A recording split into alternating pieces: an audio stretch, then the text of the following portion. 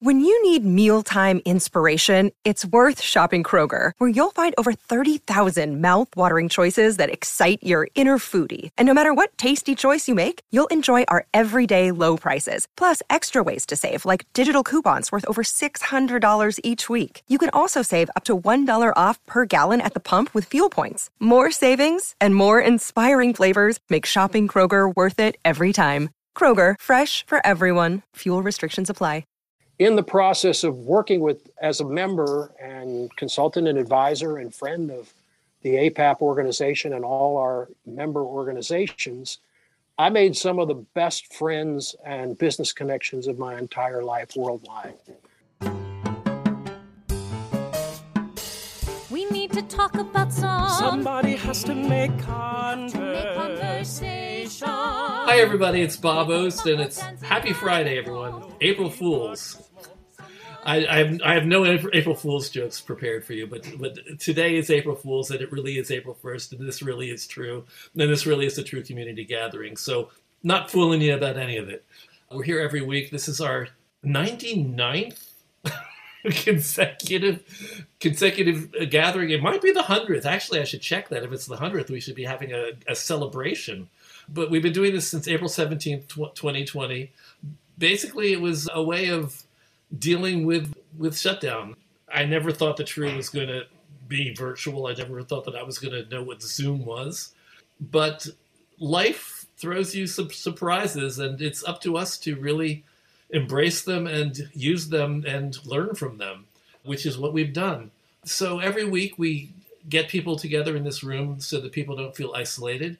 Now that we're going off into the real world, into live performance, we still treasure what we've found here in Zoom, the ability to create a community that spans well beyond New York City. We have people from around the country, we have people from around the world. Today we're very pleased to have somebody from Germany and somebody from Australia, and might have people from other places as well, and I just don't know it. So it's been a gift. COVID has not been a gift, but it's sort of given us tools or forced us to learn how to do things in a new way. And I think that as we move into live performance, we're going to continue to do things virtually as well. I think that's pretty much most of us in the arts finally surrendered. We surrendered to virtual and finally said, okay, this has some use, this has some value. So we've talked about anything I can think of to talk about every week. It's 99 consecutive weeks of conversations. And I've always actually wanted to have a conversation with APAP.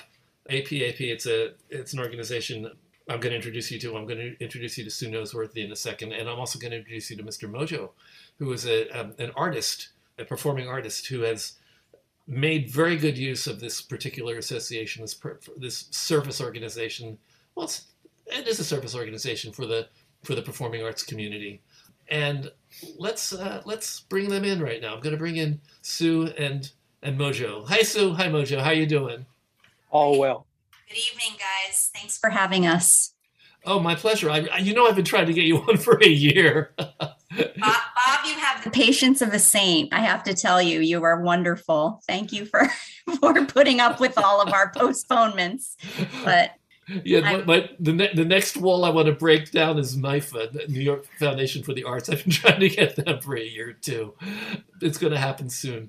Can you tell us what APAP stands for, and also tell us what it used to stand for? It has changed its branding. Yes, actually, it's changed multiple times. Yeah, so just who I am. I'm Sue Noseworthy, the membership director here at APAP, which is Association of Performing Arts Professionals, but we're commonly and affectionately known as APAP. And we are a national service advocacy and membership organization for the live performing arts. And yes, Bob is right. When we were founded in 1957 by a very small group of presenters at the University of Wisconsin-Madison, the first name was the Association of College and University Concert Managers. So it actually started with a very small group of presenters. We have changed our name multiple times over the years. The other acronyms, I don't know if I could tell you off the top of my head, but our latest big name change was going from the Association of Performing Arts Presenters to the Association of Performing Arts Professionals, which was a really important change because our name now reflects really the full depth and breadth of our membership, is much more inclusive of the entire arts ecology. So we're very helpful that we have, made that shift to be more inclusive. Right, and I actually hadn't realized that it had changed over to professionals until like last week. It's like because I've known you for so long, and I've known you in order for me to describe APAP, I always had to explain to people what the difference was between a producer and a presenter. Right. And I don't have to do that now, although I think it's still relevant information. I think it's important for people to actually understand that. We can get to that in a moment. But first, I want to introduce Mojo. Mojo, say hi to us. Say hi, Mojo and the Bayou Gypsies. Yes. Well, I'm thrilled to be here, but I might have got the wrong email. I thought I was supposed to talk about training alligators for security duty at APAP. Yeah, well, we all are intrigued by that right now. Okay, alligators are a big force in our culture right now. There you go. Food, shelter, and clothing at times. My name is Mojo from Mojo and the Bayou Gypsies. I've been in the industry for 58 years right now. My 59th year will begin in September. Our show, Mojo and the Bayou Gypsies, we're in our 37th season. We'll be in our 38th season starting in May. We've gone all the way from nightclubs and bars through corporate events on up to the world's finest concert stages, where we are now. And APAP has been a big part of my life and career for the last 21 years. Okay, so basically we're looking at APAP from two different perspectives. We're looking at it from the perspective of the association and the services that it provides. We're also looking at it from the active participation of an artist and how he takes advantage of the services that APAP provides everybody. So let's start with Sue. Sue, can you sort of lay out give us the lay of the land, how APAP works and what it does?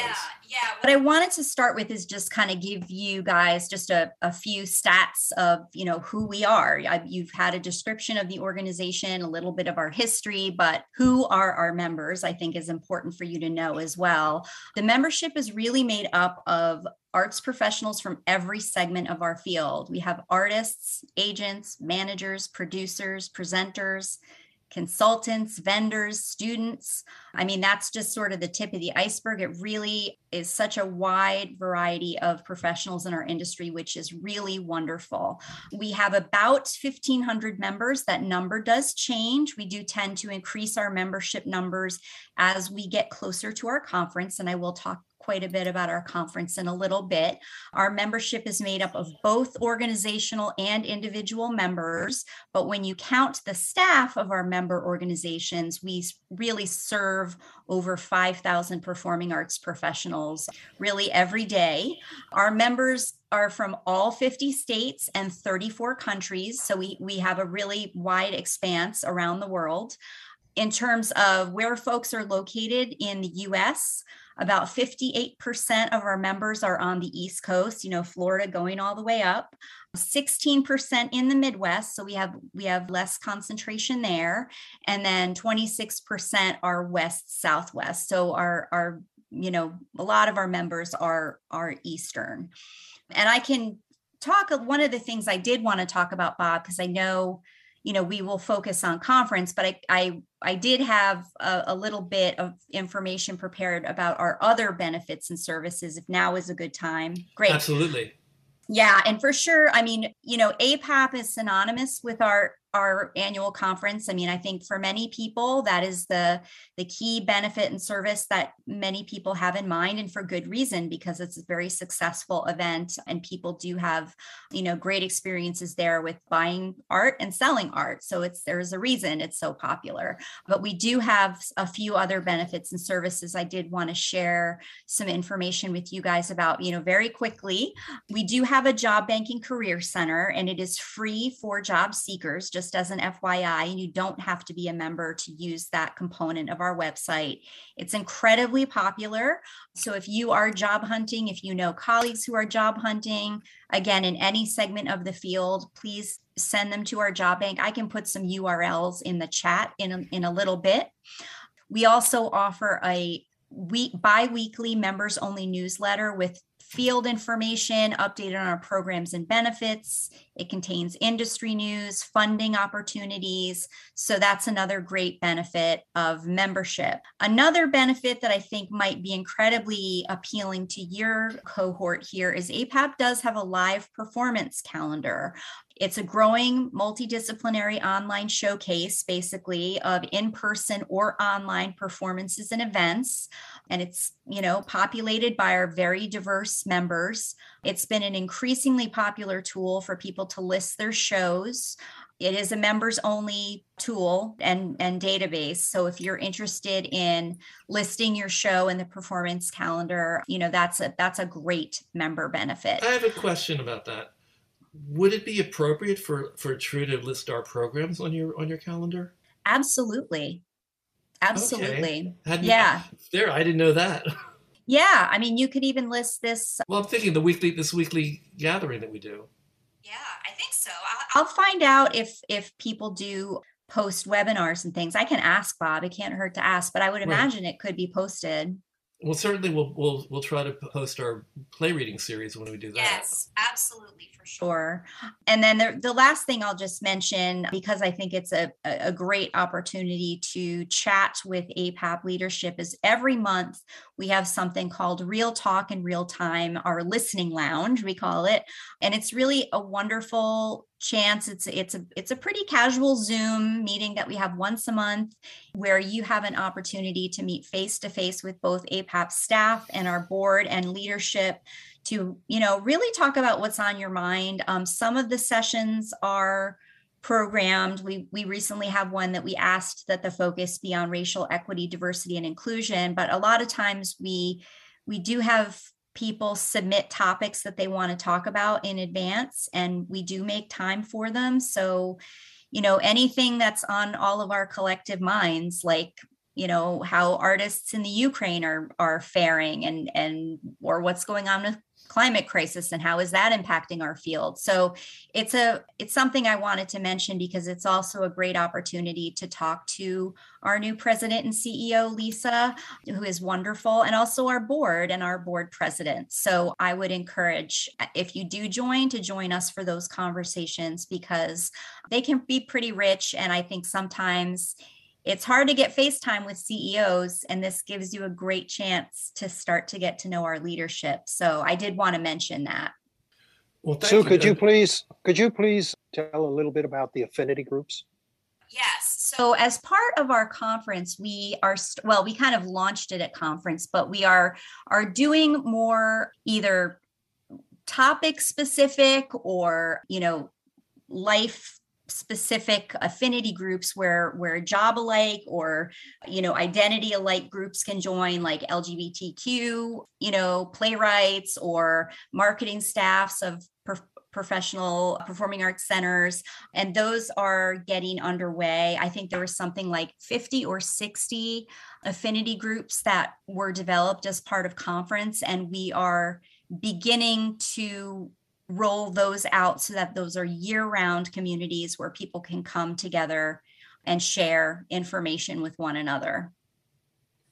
Did you have a link somewhere in there so that people can actually find you and start making inquiries about becoming parts of these different programs? Yes. What I'll do is share my email in the chat when I have a break from speaking, so that you guys can, if any of the items I'm talking about today, you have questions, you can reach out to me and I'd be happy to help you. So I want to go back to one of the definitions that it just seems obvious, but a lot of people are not clear about it. Explain to people what presenters are, because one of the things that you offer is an opportunity for people to be seen by possible presenters for their work.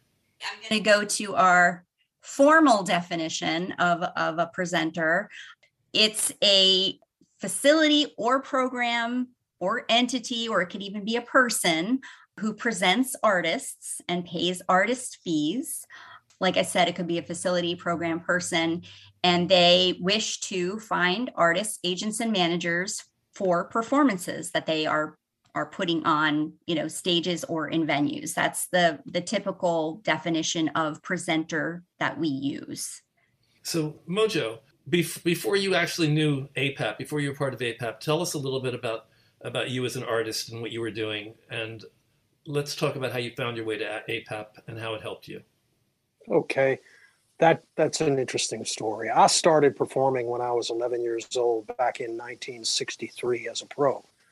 And in the process of doing that, playing literally all the different genres of American music, I worked my way up from when I was a teenager, we were doing socials and dances and ballrooms.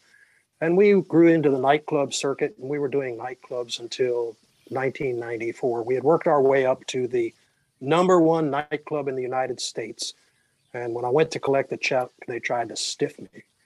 And I said, I'm not going to work here anymore. I walked in the dressing room and said, this is our last performance in a nightclub unless it's a benefit.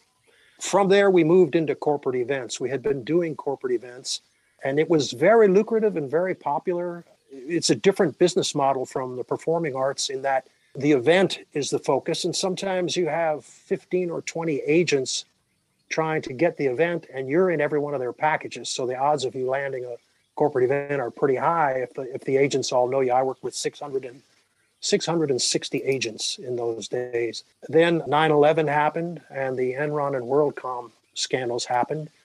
And the result of those three events was that you couldn't put crowds together, and corporations stopped doing corporate events because they didn't want to open their books to the feds. We quickly started working almost entirely in the performing arts.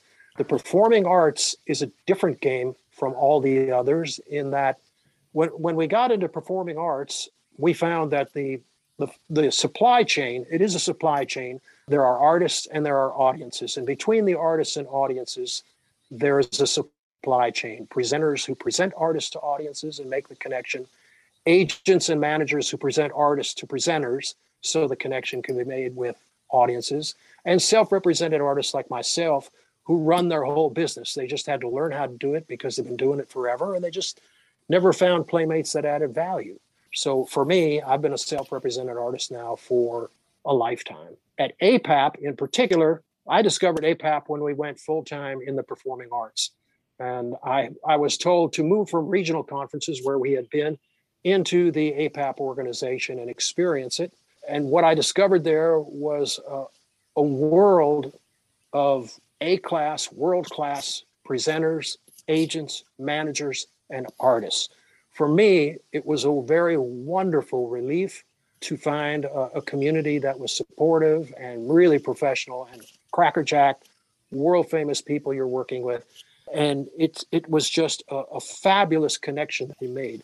In the process of working with as a member and consultant and advisor and friend of the APAP organization and all our member organizations, I made some of the best friends and business connections of my entire life worldwide. The overwhelming majority of our performances in Europe came through APAP, participating in their conference. The overwhelming majority of my friends in show business who are in my daily life came from APAP as we met over the years. And the show business family in particular is a family that you gain through life and living because you're not home. And you'll have births and deaths and weddings and all kinds of happy and sad things happening, but you're not home. And your family is on the road with you. And those are the people who are in APAP, the real warriors who've been in it for decades, new people who are anxious to be in it for decades, for a lifetime. It's a wonderful community of support, shared knowledge, and interesting competition. And in the process of doing that, I wound up getting involved in NAPAMA, which was an organization that really kind of grew out of APAP that focused on the North American performing arts managers and agents and presenters and independent artists. And it really grew up in the APAP community to focus on business of the arts, which is where the return on investment can come for the members of TRUE. Getting connected. Once you have your product developed or you are looking for someone to produce with or present your your works, APAP is the place to find people of great substance.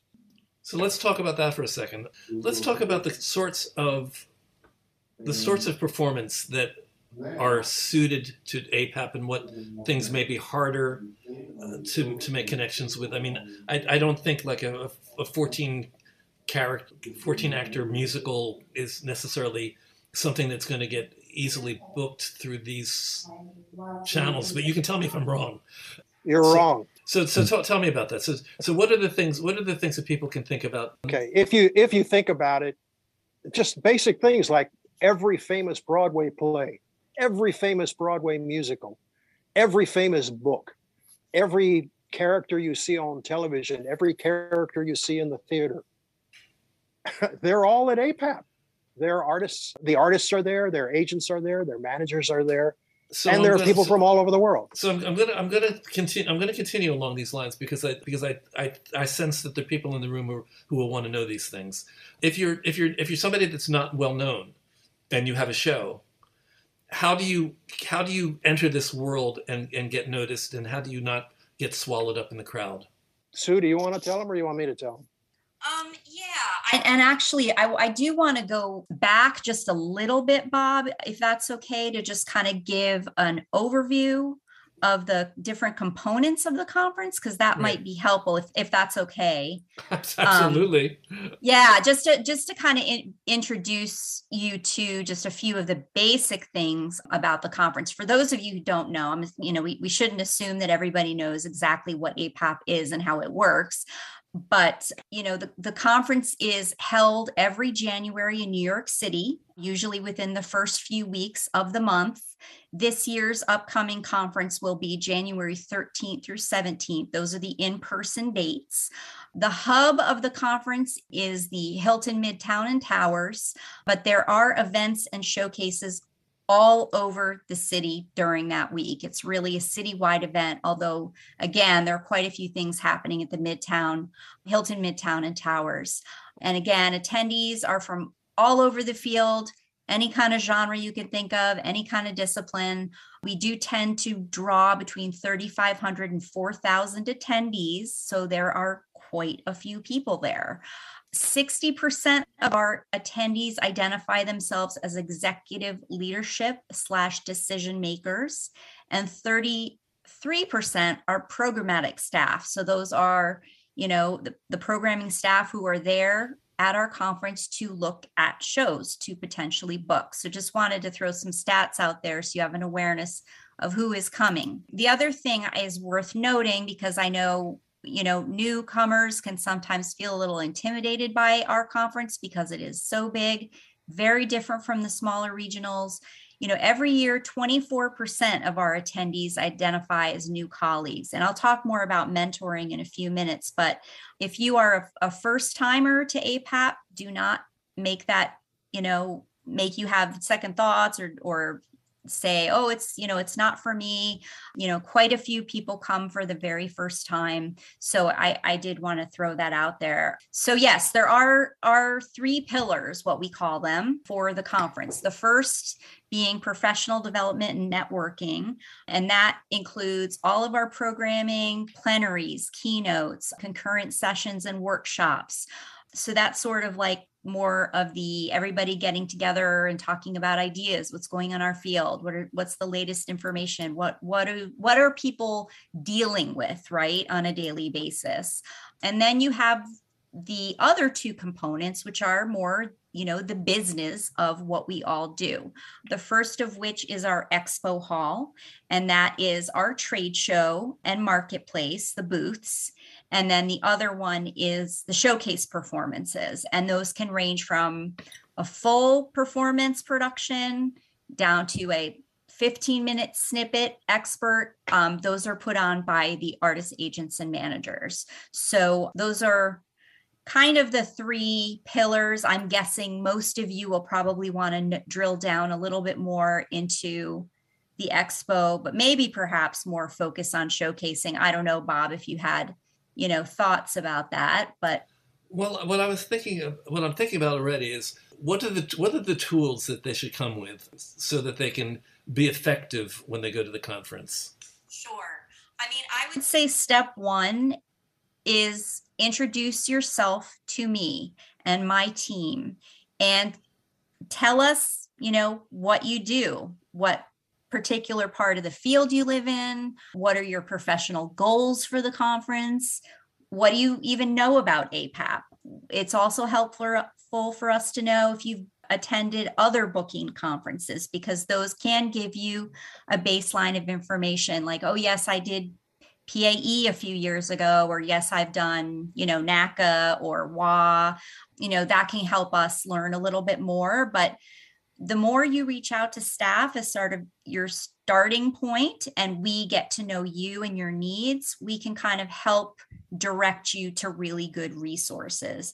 We do have quite a few pages with FAQs. We have webinars. We do have a mentoring program, which again, I'll talk about a little bit, which, does provide very specific information on how to set yourself up for success if attending for a first time attendee. But I would say item one on your checklist would be reach out to me and to my associate Keisha. And again, I'll put our emails in the chat, but we are sort of the first staff who, it's part of our jobs. It's part of our deep love to welcome our first timers, welcome our newcomers, and get everybody situated where they feel really comfortable going into their first APAP conference. So let me see if I could break this down. I mean, I'm a playwright, so I'm putting myself into the character of somebody who's coming to the conference. I understand that I want to connect with you. I get that.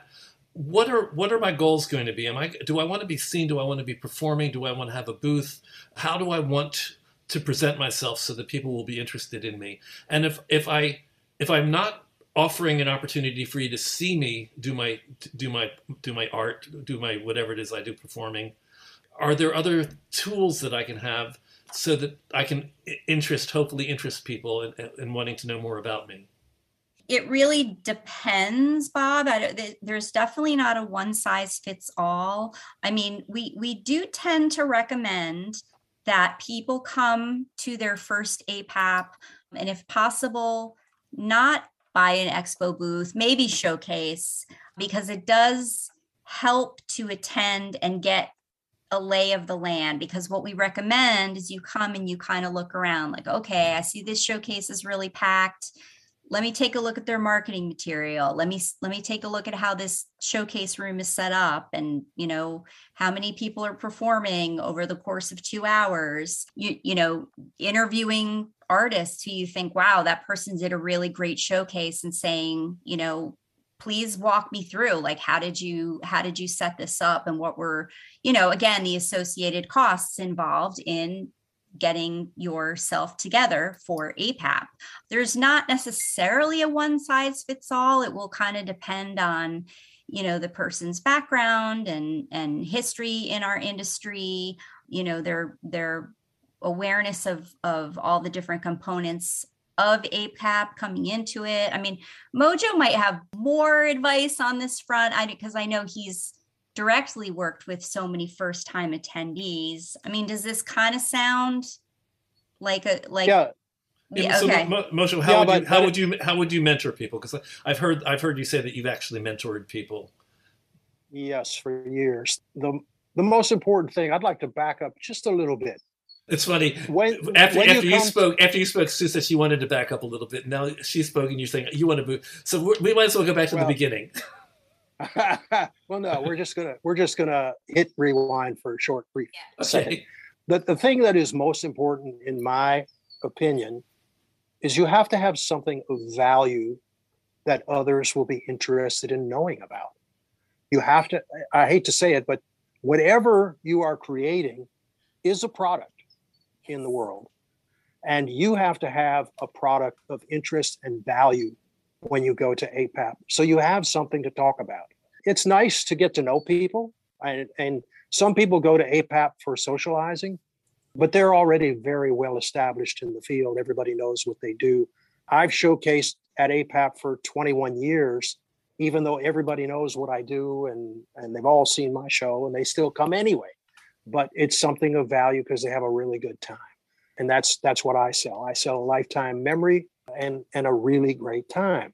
So everyone that comes to APAP literally has something of interest and value to share with everyone else. A presenter might have a fabulous theater that is the perfect space for a playwright to bring his play or her play to reality. A playwright might have a fabulous book ready to go for the right theater company. And there are lots of theater companies there. So you're answering Eric Sirota's question. It's Eric really Sirota was asking whether there was value for a writer. So you're actually answering that. You're saying yes, writers have their place at APAP. Right. I mean, I've because I'll be honest with you, Mojo. My thinking would have been that you needed to have a show, a finished product, not just a script, but a production that was ready to go and ready to be booked. Not necessarily. I mean, Okay. if you're there, the business side of APAP is connecting audiences and artists, and the managers and agents and the presenters are in between making that connection so the artist and the audience can connect intimately in a theater. But the entire supply chain is represented there. There may be, you may have a book that you've written. I'm talking about a script. Some of us call it a book. Okay. We don't. We say script here. Okay. So it's a book, we talk about the book to a musical, which is also called a libretto. So it's all semantics. It doesn't matter. Okay. So you will find colleagues there, but you really have to have something of value to share with others. I met movie producers there who wanted to use my music.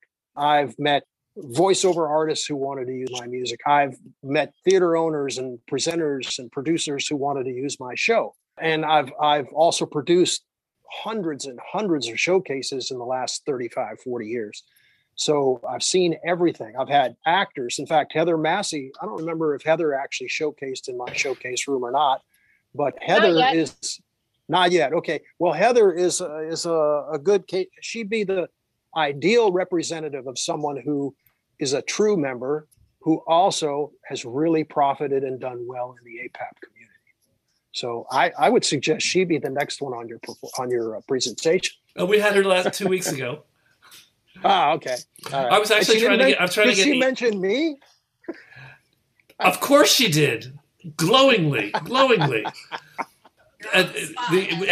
We actually had guests from the Mid-Atlantic Arts Foundation who basically give grants for people to bring their shows to Europe.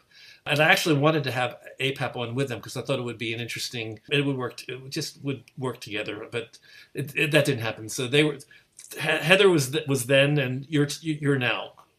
Oh, and Mid-Atlantic Arts is for anywhere in the world, not just Europe. So keep that in mind. Right. Okay. So are we helping you? Are we answering your questions? Yeah, you're answering my questions. I'm curious whether the room has any questions. Mike Metz says, I went one year and found it fascinating and exhausting. Bring them on. My impression was that attendees were more presenters, people looking for self-contained shows in their myriad forms. Jersey Boys was hot then, and there were a dozen 4-season shows. So that's similar to my impression. You're changing my impression of it a little bit today. I thought that people were looking for shows that were put together and ready to go. It's just like, okay, you're booked. Can you come? Some people are. Yeah. But some people are, Bob. Some people are looking for the next season. Some people are looking for 5 seasons down the road. Some people are looking for colleagues. Some people are looking for playmates who want to create together. And we've wound up, I can only speak from my own experience. I have worked with so many people performing around the world that we connected at APAP and thought it'd be a good idea. So I'm going to move to Sue for a question based on Emma Wood's question. Now that you've gone through 2 years of shutdown and you've actually had to do things online, are you going to continue having a virtual component of your APAP? The answer is yes. We do believe we will continue to have virtual components. However, we've been hearing, I'm sure you all have been hearing, that there is a weariness for online. It doesn't quite sufficiently meet all of our needs, because this is an in-person business. People need to see each other in the flesh. They need to see artwork in person. I anticipate it will not be as robust as it has been. If we are able to have an in-person conference, we will continue to offer online options. But as I'm sure you can imagine, if we are able to have our in-person conference, in-person showcasing, in-person booths will, more than likely be the pathway most people will take.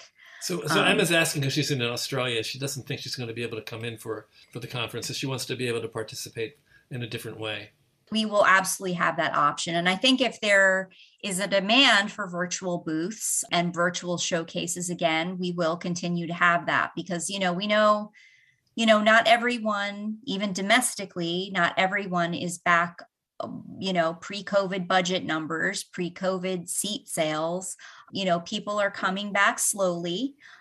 Some of our presenters still have travel restrictions. They can't come to our conference. So that's a challenge too, because we want presenters there to see the artwork. But yes, there will be virtual components for presenters, producers, artists, agents, managers. That will not go away, just so you know. Good. Okay. For me, Bob, the most important things at APAP that give me the highest return on investment, obviously, is the marketplace, doing the transactions that connect audiences and artists together among the community of presenters, agents, managers, and self-represented artists. That's the number one thing for me. But there's also fabulous professional development. There's also constant advocacy on behalf of the performing arts at a national and even international level. There is a huge mentoring program, collegial relationships that build and last forever. I am now watching probably the third generation of people that I've worked with. And I've actually walked into other conferences where 75% of the artists represented were my mentees. These are fabulous things. You are a busy guy. I'm just, I'm hyperactive. But honestly, the thing about APAP is that it's international, it's powerful, it's thorough, it's very much enriching, and it really hits every nail in the supply chain that you're working with. Great organization, in my personal opinion. It's been great for me. And so far, all of my mentees really like it. The young people like it, and it just keeps moving forward. And it is a membership organization. So let's it is a membership. It's a membership organization that is not changing its mission, but is adapting to reality, which is a powerful statement. So what is it? What is the cost for an artist to become a member? I did want to just also round out, since Mojo did mention the mentoring program, to just give a little bit more info about that. I think APAP, has a very nice, very robust mentoring program. Usually what we have the first day of the conference is an enormous session. It's in, one of the biggest rooms of the Hilton Hotel, called the New Colleague Orientation, where about 10 new colleagues, first timers, are matched with 2 roughly mentors at a table. Everybody kind of goes around, talks about their needs, asks their questions of their mentor. A lot of people exchange numbers, and make sure they connect with one another even after that event. It's like Mojo said, it can be a nice way to make connections that last, a career long. And then the other, great thing is that the staff is also, like I said, here for you. If you, in the middle of the conference, if you can't find your mentor, you can't even remember your mentor's name, and you're like, I have a question about something really important. Sue, can you help me find a mentor? We can assist with that as well, and sort of connect you to someone who could provide, listen to what your goals are. Again, listen to what kind of show you have, listen to your readiness, and, do you have a website? Do you have a tech sheet? Hear about sort of where you are in your, ability to work with Performing Arts Facility to get your shows booked, and we can really work with you to give you some advice about next steps. So I just wanted to share that about mentoring that we do. We are able to provide, I think, some nice support there, and it was very nice to hear that Heather and Mojo's mentoring information. That's super helpful and great, and just great to hear. Plus, so, Sue, so what are the levels of membership? One second, Bob. I want to just add to what Sue said. When she said there are tables of 10 people with 2 mentors, that's interesting, but you got to remember there's at least 50 tables like that in that room. We have hundreds and hundreds of new colleagues every year. And usually within 2 or 3 years, they are the mentors in the new colleague room. So what I'm trying to do is I'm trying to make it easy for people to take the next step and actually join or consider joining. And so they need to know what they have to do and what the different levels of membership are. Also, I do want to go back to Eric Sirota again. He asked a whole bunch of questions. He's one of the writers in the room. So we've clarified that you don't have to have a. He said, so the thing that is being booked is a traveling production of a show. Is that correct? Sometimes. The answer to that is sometimes. So what Eric and the writers need to know is you can make connections through APAP that can eventually lead to your show being presented or produced. Presenters are not necessarily producers, though. So normally, if you're going to be booked by a presenter, you probably need to have a producer on board to put the pieces together so that you have a coherent whole that you can put on stage. Have I got it so far? I'm trying to think what are the other aspects of his question. Artists does not mean performers in this case, although the people that probably do well at a situation like that are probably performers because that's their personality. If you're a writer who's shy, you may not do as well as a Mr. Mojo who's got his whole persona on and ready to present. And that's actually probably not a bad thing to consider is when you present yourself. On one hand, you are presenting yourself as just an artist and as a person, but on the other hand, your energy probably will help sell you too. You want to project an energy that people will find engaging and, oh, I'd like to see this person on stage. Well, you're also opening up the concept of the other parts of the supply chain, the agents and managers, because a shy playwright who doesn't want to talk to the public but has a good book or good script or whatever, if they had an agent, that agent could represent them powerfully. I'm trying to see Connor, anything else I've missed in the chat? Yeah. So Catherine had a few questions. Catherine Keats had a few questions about showcases as well as the conference in general. When does the the most recent question I see from her is, are the venues for shows commercial, nonprofit, and universities? And so what are the kind of venues that are represented? Who are the people there that are, I mean, it's everything you can think of. Everything you can think of. Yeah. We have a list that will be available on our website when showcasing opens of venues that people, are basically historically have worked with our, the artists that are affiliated with our conference for people to look through. But yeah, they do run the full breadth and depth of different, facilities. It's not we also have seasoned presenters who do it year after year for the community. Mm-hmm. I see Catherine has another question. Showcase presenters. Showcase producers I'm talking about. So let's define showcase, because Catherine's saying you said you produce showcases. Please speak more on this. What does a showcase mean? Just to be clear, we don't produce the showcases. It's up to each individual artist, agent, manager to do that themselves. I produce showcases. Yeah, Mojo does, and I'm not sure I could speak eloquently about how the Hilton showcases work, Mojo, because I know that's a little bit of there's showcase producers that rent out those rooms and then sublet spaces to some of our artists. I hope I got that right. Yeah, there were producers that we have in True who have actually taken showcases for multiple talents that they represent. I remember one year Margot Astrachan presented Richard Skipper and maybe 2 or 3 other artists as well. Right. Yeah. So, I mean, there's, in other words, like you started off by saying at the beginning, Mojo, that it's not one size fits all. It's a very flexible environment. You're jumping in the big blue sea. Catherine still wants you to speak on this. Catherine, why don't you ask specifically what you're missing? Yes, thank you. Mr. Mojo, would you speak on the time requirements of the presentation of a showcase production as a producer from your point of view? Thank you. Okay, a showcase room at APAP, similar to what I produce and many others produce, is about a 1-year preparation. It takes a year to get ready because you are basically taking empty rooms in a hotel and turning them into theaters.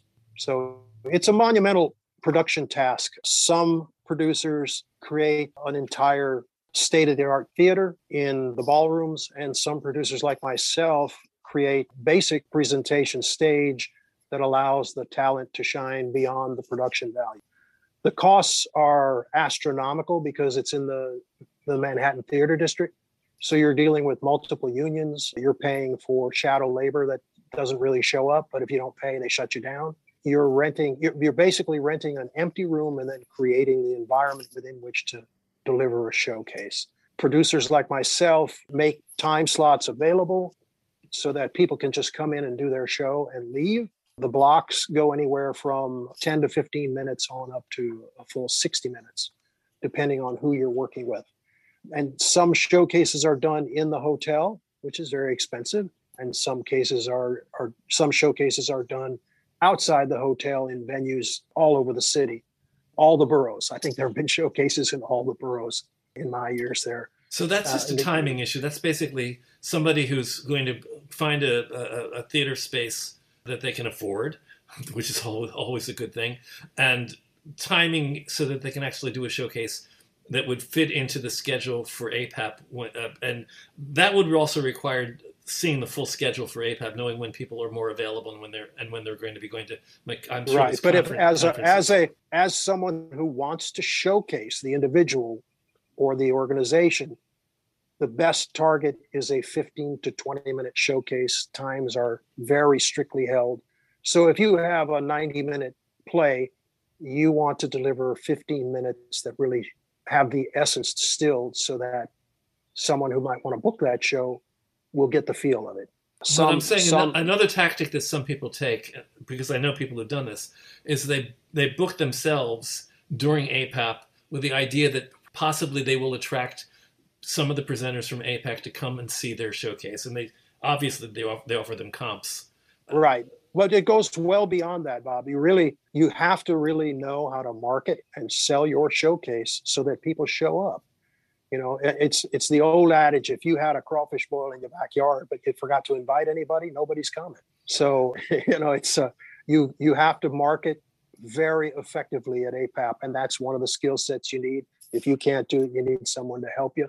But you're dealing with people who are very busy and some who are very powerful.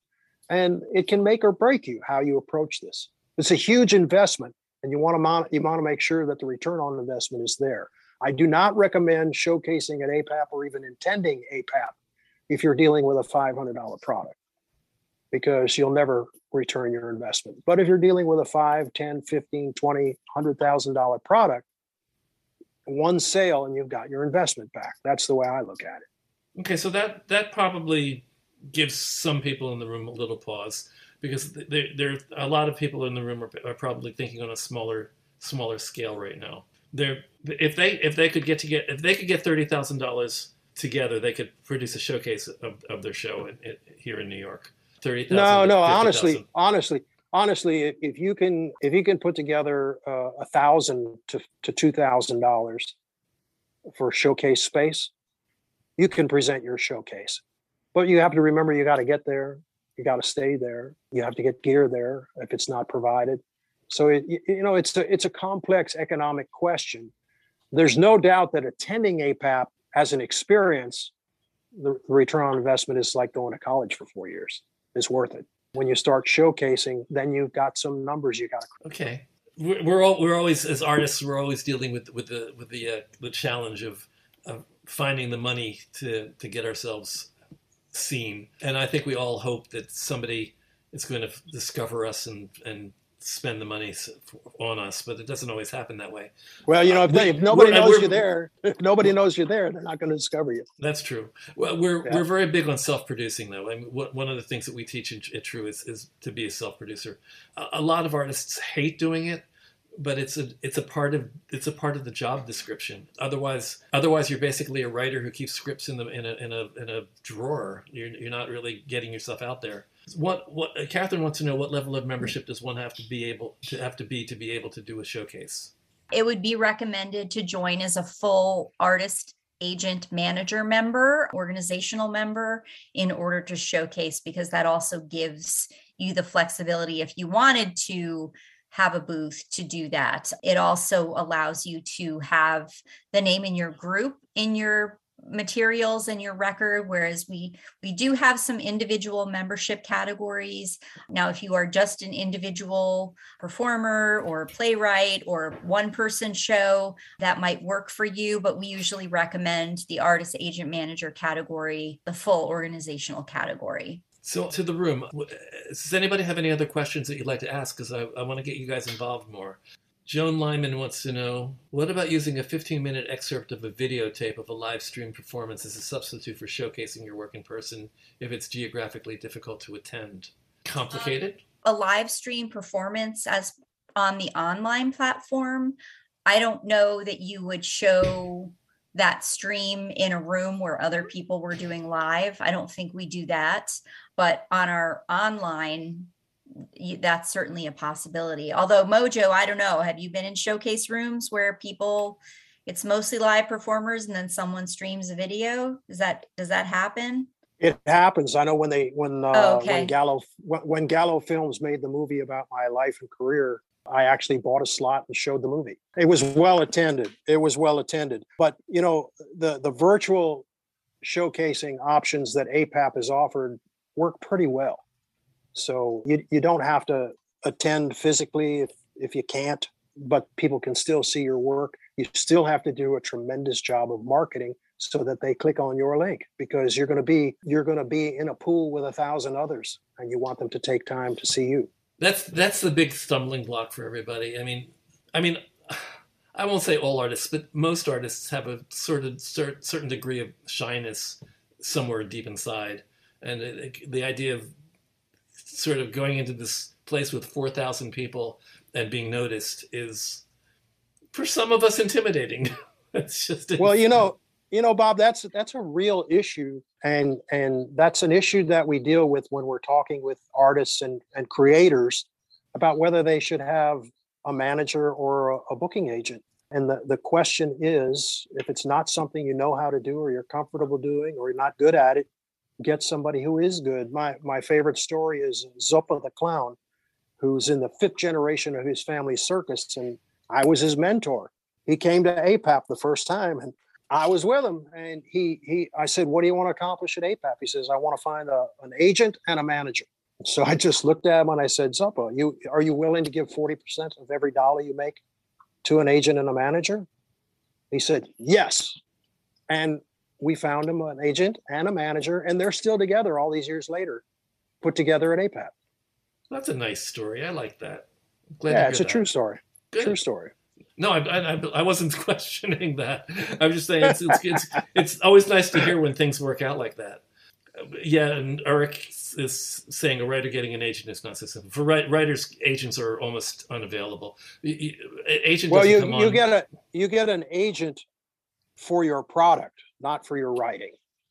You get an agent for your play, not for yourself as a writer. Does that make sense? No. Eric is absolutely right. I know the literary agent market, and literary agents are very, very. I'm not talking about literary agents. I'm talking about business agents or booking agents, or a manager.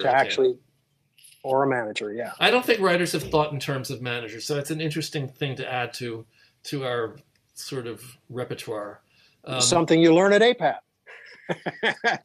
So a writer can have a manager, not necessarily a literary agent, because literary Exactly. agents are very they hesitate to take on anybody until there's an actual contract.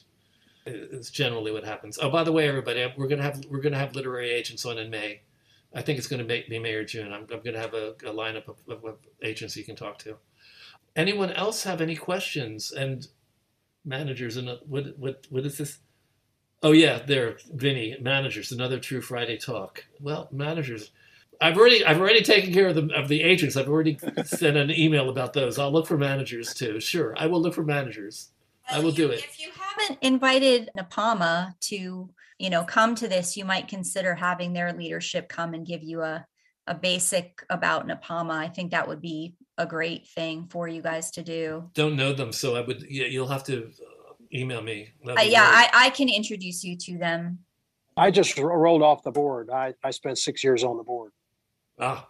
Yeah, real good people, and can give you a lot of information from that segment of the industry. Oh, and Michael DiCatano just rubs it in her face that us Hollywood guys have managers. Thank you, Michael. Oh boy, entertainment attorneys, blah blah blah blah. Yeah, so there are different relationships. So if nobody has any other specific questions for Sue and Mojo.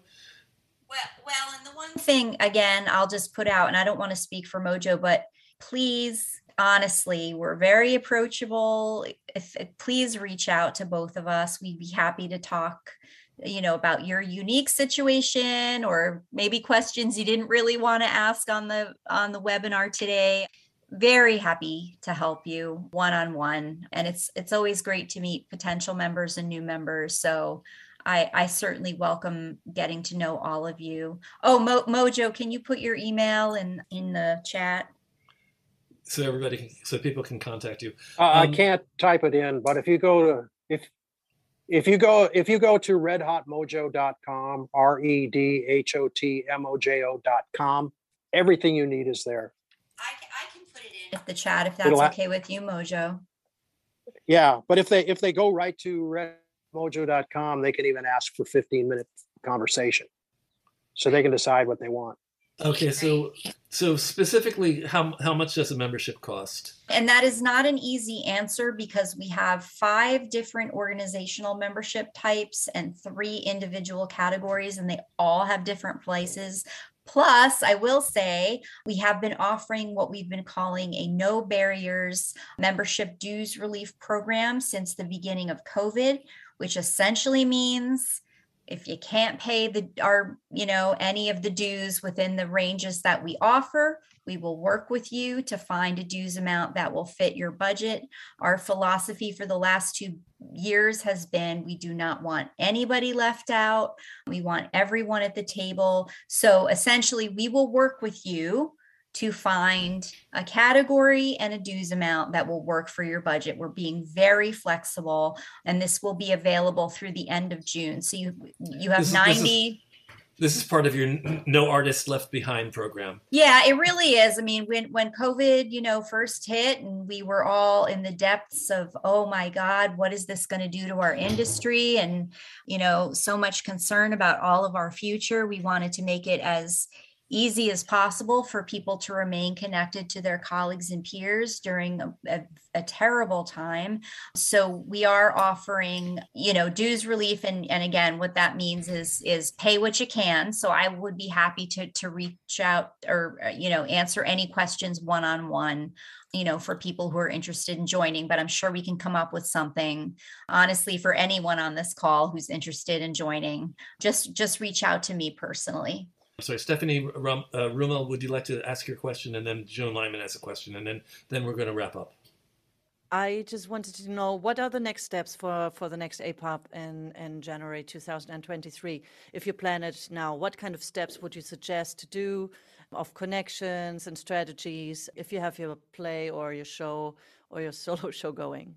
Anticipate that we will have rates and prices and dates for when registration will open in June, all ready to go in July. So I would say, for those of you who are not members, join soon, because what that means is you'll start getting all of our emails telling you all these things that are coming, like, registration's about to open and these are our prices and these are what we recommend. So if you're not a member, the spring is a great time to join. But Stephanie, definitely there will be more information about, prices, booths, showcases.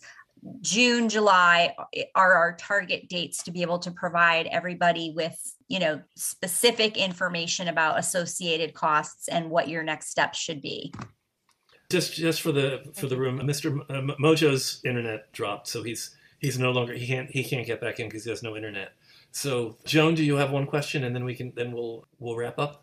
Yeah. In addition to covering the cost of coming in January, what other benefits do you get by being a member of APAP? I kind of went over those at the beginning, but sorry, I came in late. I'm sorry. Oh, yeah, that's okay. I went over those in the beginning. There are quite a few on our website. Okay. Actually, let me quickly see if I can. No, that's okay. I can go on the website and do it. I don't want to take up your time. No problem. Yeah. There are quite a few really great benefits and services. We sort of have a live show. We call it the live performance calendar, but it's a live showcase calendar. We have a listening lounge with our CEO. We have a newsletter, quite a few benefits. So Thank you. Of course. So Sue, it's just you and me now in absentia. Thank you, Mojo, for being with us. And thank you, Sue, for finally getting here. We're nice people. It wasn't bad, was it? No. And I was going to say, as we get closer to conference and having more things planned out, I can recommend to the conference team, if you ever wanted to have them appear to talk in more detail about the conference, I'm sure they'd be willing to come back and give you guys a deeper dive. It's hard for me right now because we don't have a lot in place yet. Yeah, we're still kind of formulating prices and structure, and we're still negotiating with the hotel. So I apologize that I don't have a heck of a lot of specifics to share. Well, we had tons of information though, so I'm very good. But yeah, we and you're a very easy guest. You're a great speaker. Thank you. Well, of course. This has been lovely. And, again, I really honestly mean it when I say, call me, email me, would love to get to know all of you. And Bob is a wonderful human being. So I'm happy to have True in my life now. Oh, good. Thank you. We're happy to have you.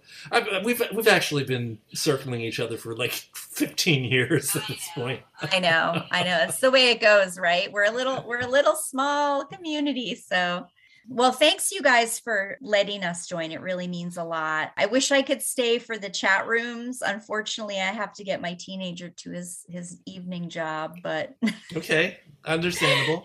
So I'm going to just say a thank you to the room. Thank you everybody for being with us. Thank you, Sue, for being with us. Thank you.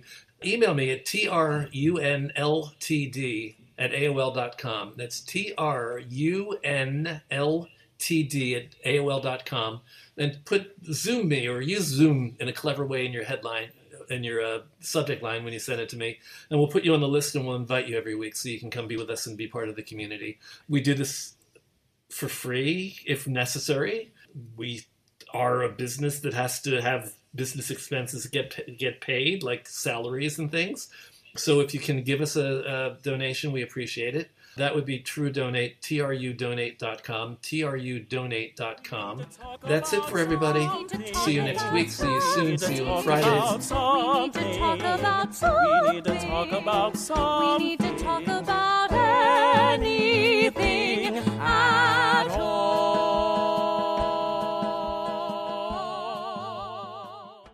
Today is working for me. Do you believe that for yourself? Hey, I'm Pastor Julie, and I want to empower you through encouragement. Inviting you to my podcast, Big Truth Encouragement, where I unpack living a faith-filled life. I created my podcast for the ladies, but gentlemen, you'll gain something too. So I invite you to listen to Big Truth Encouragement on Electricast and any platform where you listen to your podcast. Electricast. Have you ever wondered what actually happens in Congress every day? Stay informed on Capitol Hill's daily happenings with a concise, factual summary of the Senate and House of Representatives' activities from the previous session, free from bias, on the Congressional Record Daily Digest podcast.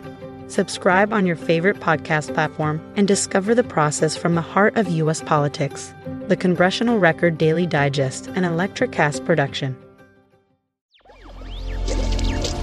Electricast. Electricast.